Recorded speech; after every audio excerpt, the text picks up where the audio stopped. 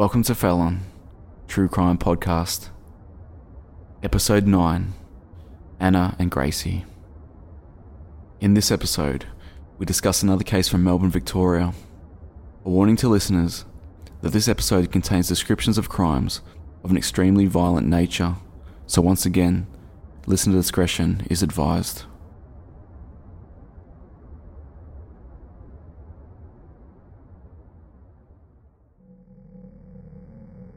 A lone man walks to the edge of his backyard and turns, staring intently at his target, standing only meters away across the other side of the lawn. He raises an object slowly, all the while his eyes focus tightly on his target.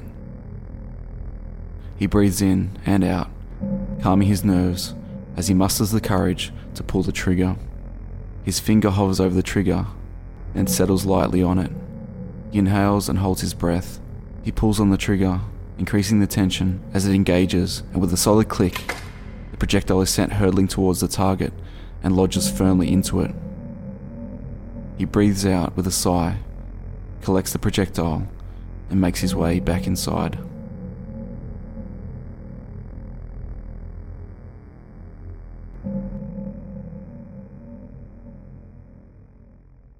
The 25th of March, 2004. When Anna Kemp left her family home with her 19-month-old daughter Gracie, it sparked an investigation by police and a media frenzy. Anna's family in New Zealand waited anxiously for updates from police in Melbourne, Australia. The first that friends of Anna heard of her disappearance was relayed to them by her husband John. On the 25th of March, 2004, John called two of Anna's friends with the news that she had left him for another man. Anna abruptly stopped communicating with her mother Lilia Gebler in New Zealand, and after a number of failed attempts to call, her mother left messages on the home answering machine, sounding concerned. Upon receiving these messages, John called her back and broke the sad news of their recent separation. On Monday, the 29th of March, 4 days after leaving the family home, Anna's brother received an email from her. Anna apologised for not being in touch, but that she had been distracted with the fallout of the separation. She informed him and her family that she had been seeing another man to whom she had fallen pregnant, and she had moved in with him in the suburb of Chelsea. She claimed to be happy with the new mystery man and that she was looking forward to the prospect of a fresh start for her and Gracie. Thinking the contents of the email was out of character for Anna, her family informed the police in Dunedin, New Zealand, and reported her as a missing person. A New Zealand police officer called Anna's home number and was greeted by John. John informed the officer that Anna had indeed left him for another man and confirmed that she was now living in the suburb of Chelsea with this man and their daughter Gracie. John passed on Anna's cell phone number to the officer. On Monday the 5th of April, Anna again emailed her brother addressing the issue of her lack of communication. The email stated the following. Hi again. Just a quick message to say hello.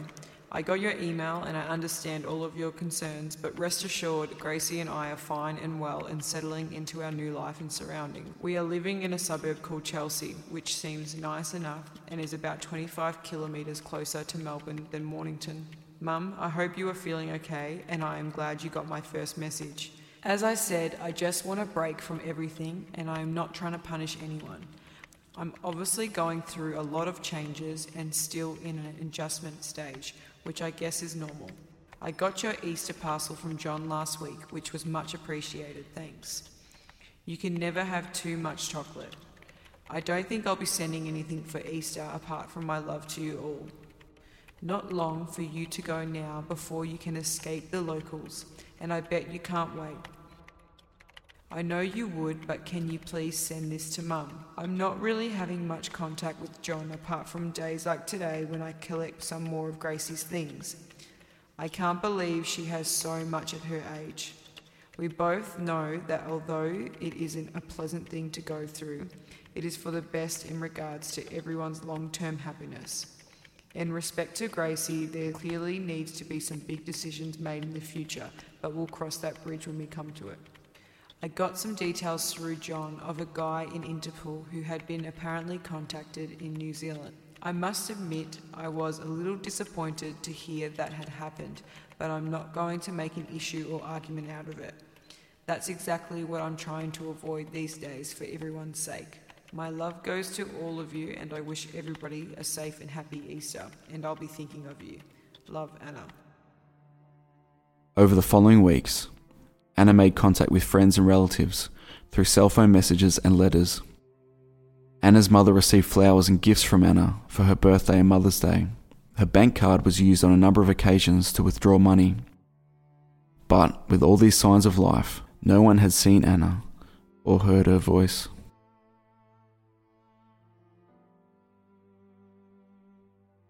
Anna Kemp was born in New Zealand.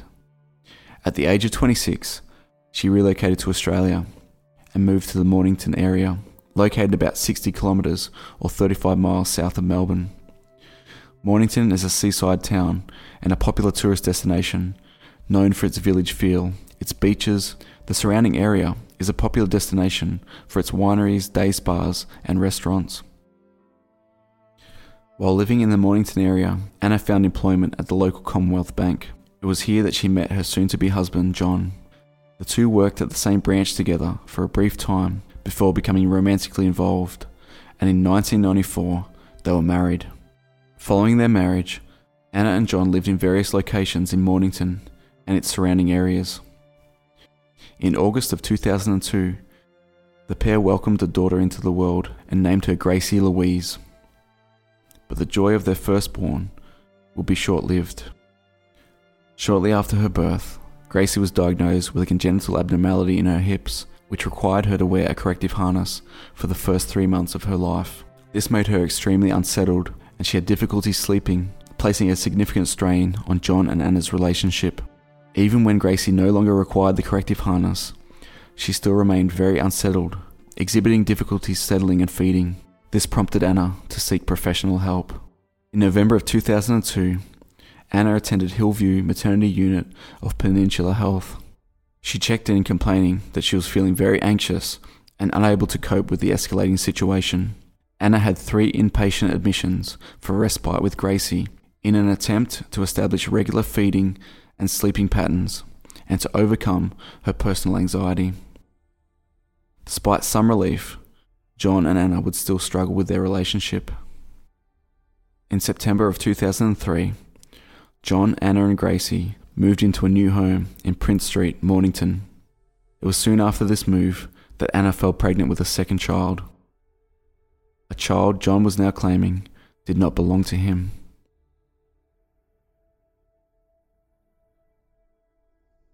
Over 2 months passed, and still no one had seen or spoken directly to Anna. Aside from a series of text messages, letters and emails, she had physically vanished. Anna's mother had maintained contact with police in New Zealand, and she had a bad feeling about the situation from the start. This sentiment was echoed by police.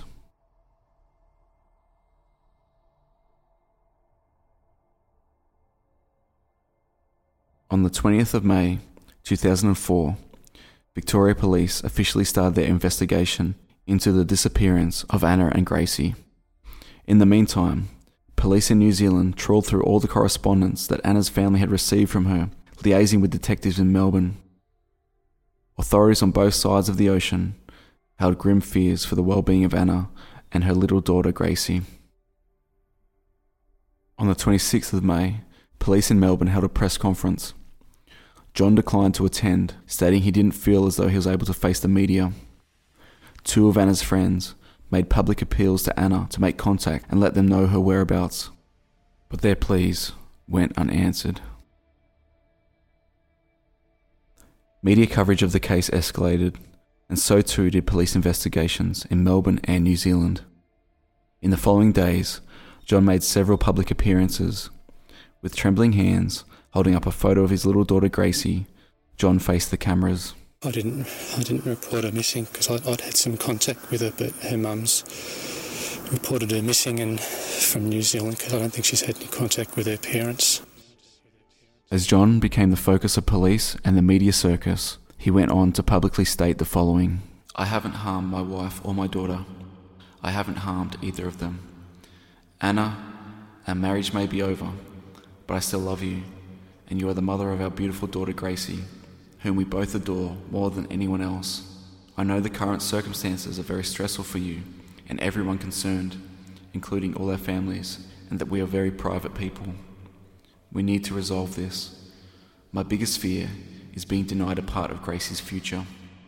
John's family stood by his side as he made these desperate pleas to his estranged wife. All the while, he maintained the claim that he had seen Anna a number of times following her leaving the family home.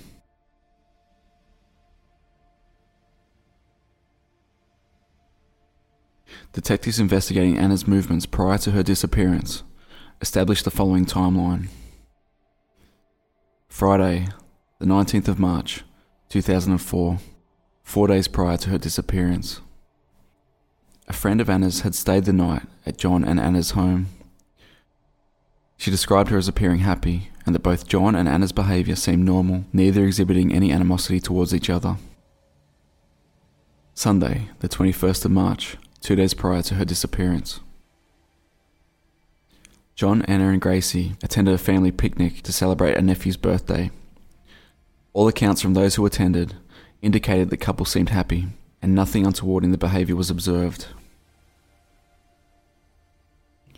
Monday, the 22nd of March, the day prior to her disappearance. Anna dropped Gracie off at her daycare centre in Mornington. She returned to the centre and collected her at noon.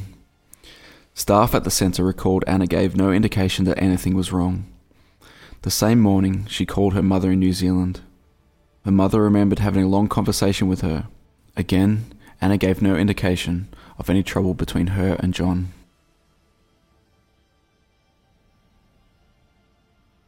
On the afternoon of the same day, Anna spoke to a friend on the phone and arranged to meet with them on Friday the 26th of March. This meeting was noted on a calendar in the family home. Later that night, at 8:24 p.m, another friend called her, and based on the friend's account, they had a long and seemingly normal conversation. Tuesday, the 23rd of March, the day of her disappearance. Anna called a health insurance fund and made an inquiry into adding her unborn child to the family health cover. This conversation with the health insurance operator is the last documented conversation that Anna had with anyone outside her home. John made the statement that on this night, Anna was collected from the family home by another man, and she left in his car, taking with her clothing and some personal belongings. Wednesday, the 24th of March, the day after her disappearance. Gracie remained with John until the following Sunday, and according to John, she was collected by Anna and taken to live with her and the mystery man in the suburb of Chelsea, about a 30-minute drive north of Mornington. Thursday, the 25th of March. John called two of Anna's friends and updated them of her departure, sharing with them that Anna had left him for another man and that they could contact her using her cell phone. Friday, the 26th of March. John dropped Gracie at her daycare centre and informed the staff there that she would not be attending anymore, due to relocating to live with her mother. The last time Gracie was seen by anyone was by the daycare workers, walking with her father John, hand in hand, out the front gate. Sunday, the 28th of March. John claimed that Anna collected Gracie and took some of her belongings to the new residence in Chelsea. He described their new home to Anna's mother as a bigger and better place. Monday, the 29th of March. Anna's brother Gerald received the first email from Anna outlining her separation from John. Almost 2 months after Anna and Gracie disappeared, acting on concerns voiced by Anna's family, Victorian police visited John in the home he had once shared with them. In a statement to police, John indicated that he and Anna had experienced marital disharmony for some time before she had left him, and that she had recently made the confession that she was pregnant to another man. He claimed that she had returned to the family home a number of times to collect personal items. He denied any involvement in the disappearance of his wife and daughter.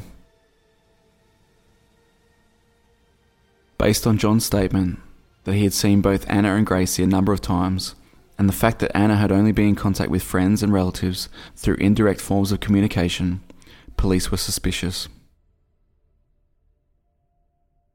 Acting on their suspicion, Detectives placed John under covert surveillance. During this time, his activities brought him under further scrutiny. John was observed dumping potentially incriminating items in a garbage bin at Mount Martha, a bayside area not far from Mornington. He was also seen retrieving a credit card from a plastic bag hidden in bushes near a public toilet block in Mornington. On the 10th of June 2004, John was again interviewed by police at Mornington. In a long recorded meeting with police, he maintained his story that Anna had left with Gracie voluntarily on the 23rd of March. On the 22nd of June, 3 months after the disappearance of his wife and daughter, John was arrested and interviewed again, this time by homicide police at the St Kilda Road headquarters. 2 interviews were conducted on that day. During the first, he continued to deny any involvement in their disappearance. During the second, he changed his story, and the true fate of Anna and Gracie would be revealed.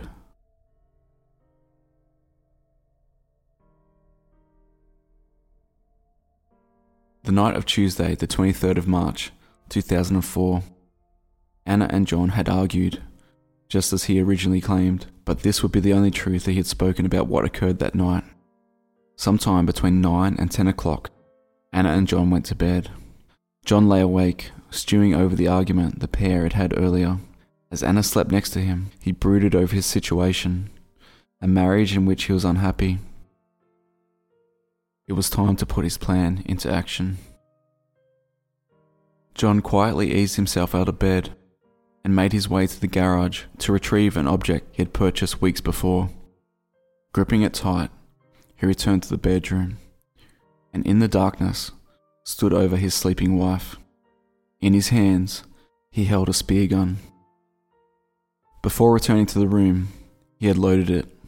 The tension of the stretch rubber pulled against the projectile as he held the tip of the spear only inches from Anna's head. He had tested the gun weeks before in his backyard. During his test shot, he launched the spear into an inanimate object. This time, the target was a person he had once loved, but had since come to resent.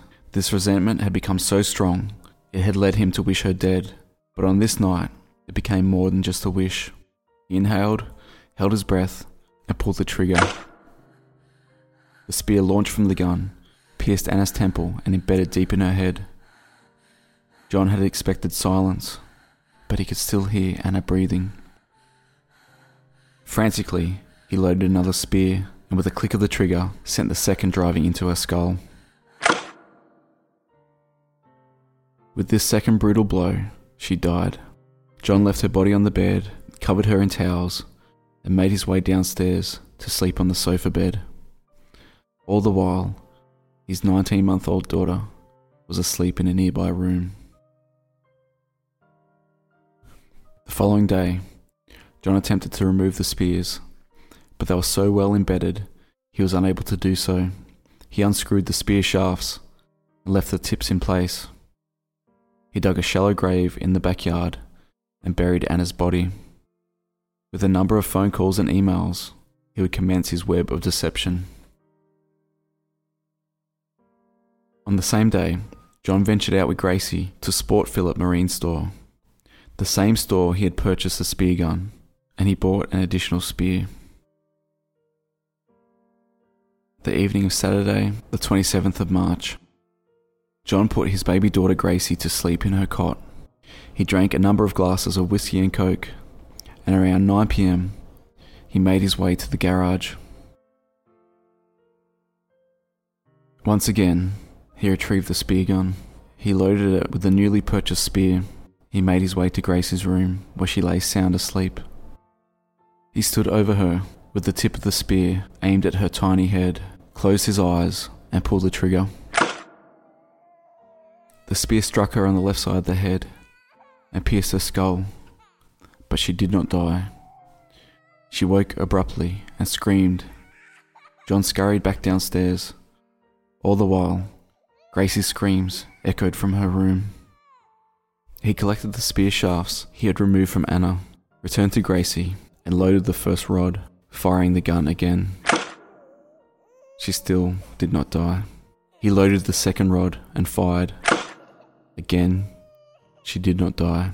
In his final act of brutality, he pulled the first spear from her head, loaded the gun, and with a final desperate shot, Gracie was gone. Following morning, John returned to Gracie's room and with a towel covering his face, pulled the spears from her head. Gracie's tiny body was wrapped in garbage bags and a tarpaulin and bound with black duct tape. With her body, John disposed the spear gun, the spears, and some of Gracie's clothes and toys at the Mornington garbage transfer station. The same day, he called Anna's mother in New Zealand, and this is when he made the comment that Gracie was now in a bigger and better place with Anna. He also made a call using Anna's cell phone and took out money from an ATM in the suburb of Chelsea using Anna's credit card. Between this day and the 15th of May, John made a number of calls using her cell phone. On Monday the 29th of March, 2 days after the death of Gracie, John sent an email to Anna's brother in New Zealand using Anna's email account and posing as Anna in an attempt to relieve their concerns as to why Anna had not been in touch. It also attempted to create the scenario that Anna had left him for another man to whom she had fallen pregnant. Later that day, John travelled to a Bunnings hardware store in Frankston, a nearby suburb, and purchased a roll of duct tape, 2 tarpaulins, and an 1800-watt Homelight brand electric chainsaw. The following day, he exhumed Anna's body from the shallow grave in the backyard and used the chainsaw to cut her body into 3 pieces. These pieces were wrapped in the tarpaulins and secured with duct tape. He made another trip to the Mornington rubbish transfer station, dumping Anna's body, the chainsaw, and various pieces of evidence. Over a period of 3 weeks, late in June and early in July of 2004, police conducted an extensive search of a landfill site where waste from the Mornington dump had been transferred.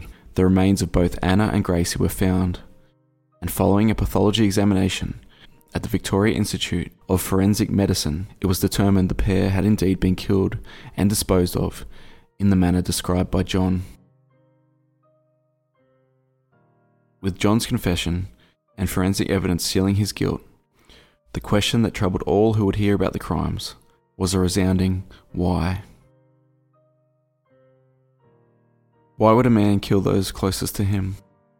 The woman he had vowed to cherish and protect, his baby daughter who had slept helplessly in his care, and his unborn child whom he should have looked forward to welcome into the world. During the interview with police, in which John confessed to the murders, he attempted to explain what led him to it. He claimed his marriage was unhappy, that his wife was controlling and moody.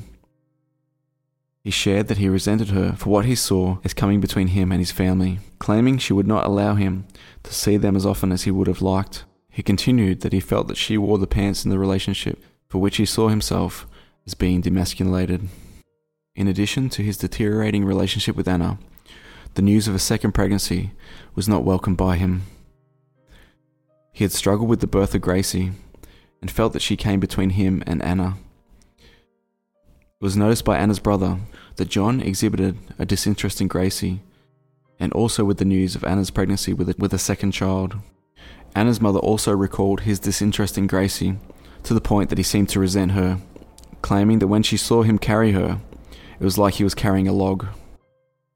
Whatever the reasons offered by John or Anna's family, it was stated by the judge during his sentencing that they provide neither justification nor excuse for anything you have done. The brutal nature of his crimes shocked police, the media, and members of the public alike, earning him the nickname the Mornington Monster.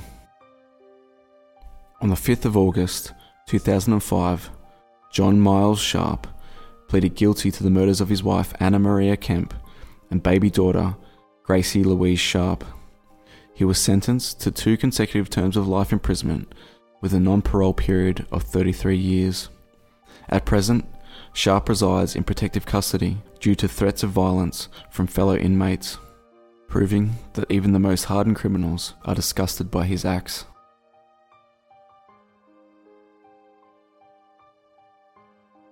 Just over 2,000 kilometres from Melbourne, across the Tasman Sea, on the South Island of New Zealand, a lone headstone bearing 3 names stands as a bitter reminder of the tragic event. The following words inscribed upon it: in loving memory of Anna Maria Kemp and her precious daughter Gracie Louise and her unborn son, Francis, tragically taken. May they rest in peace.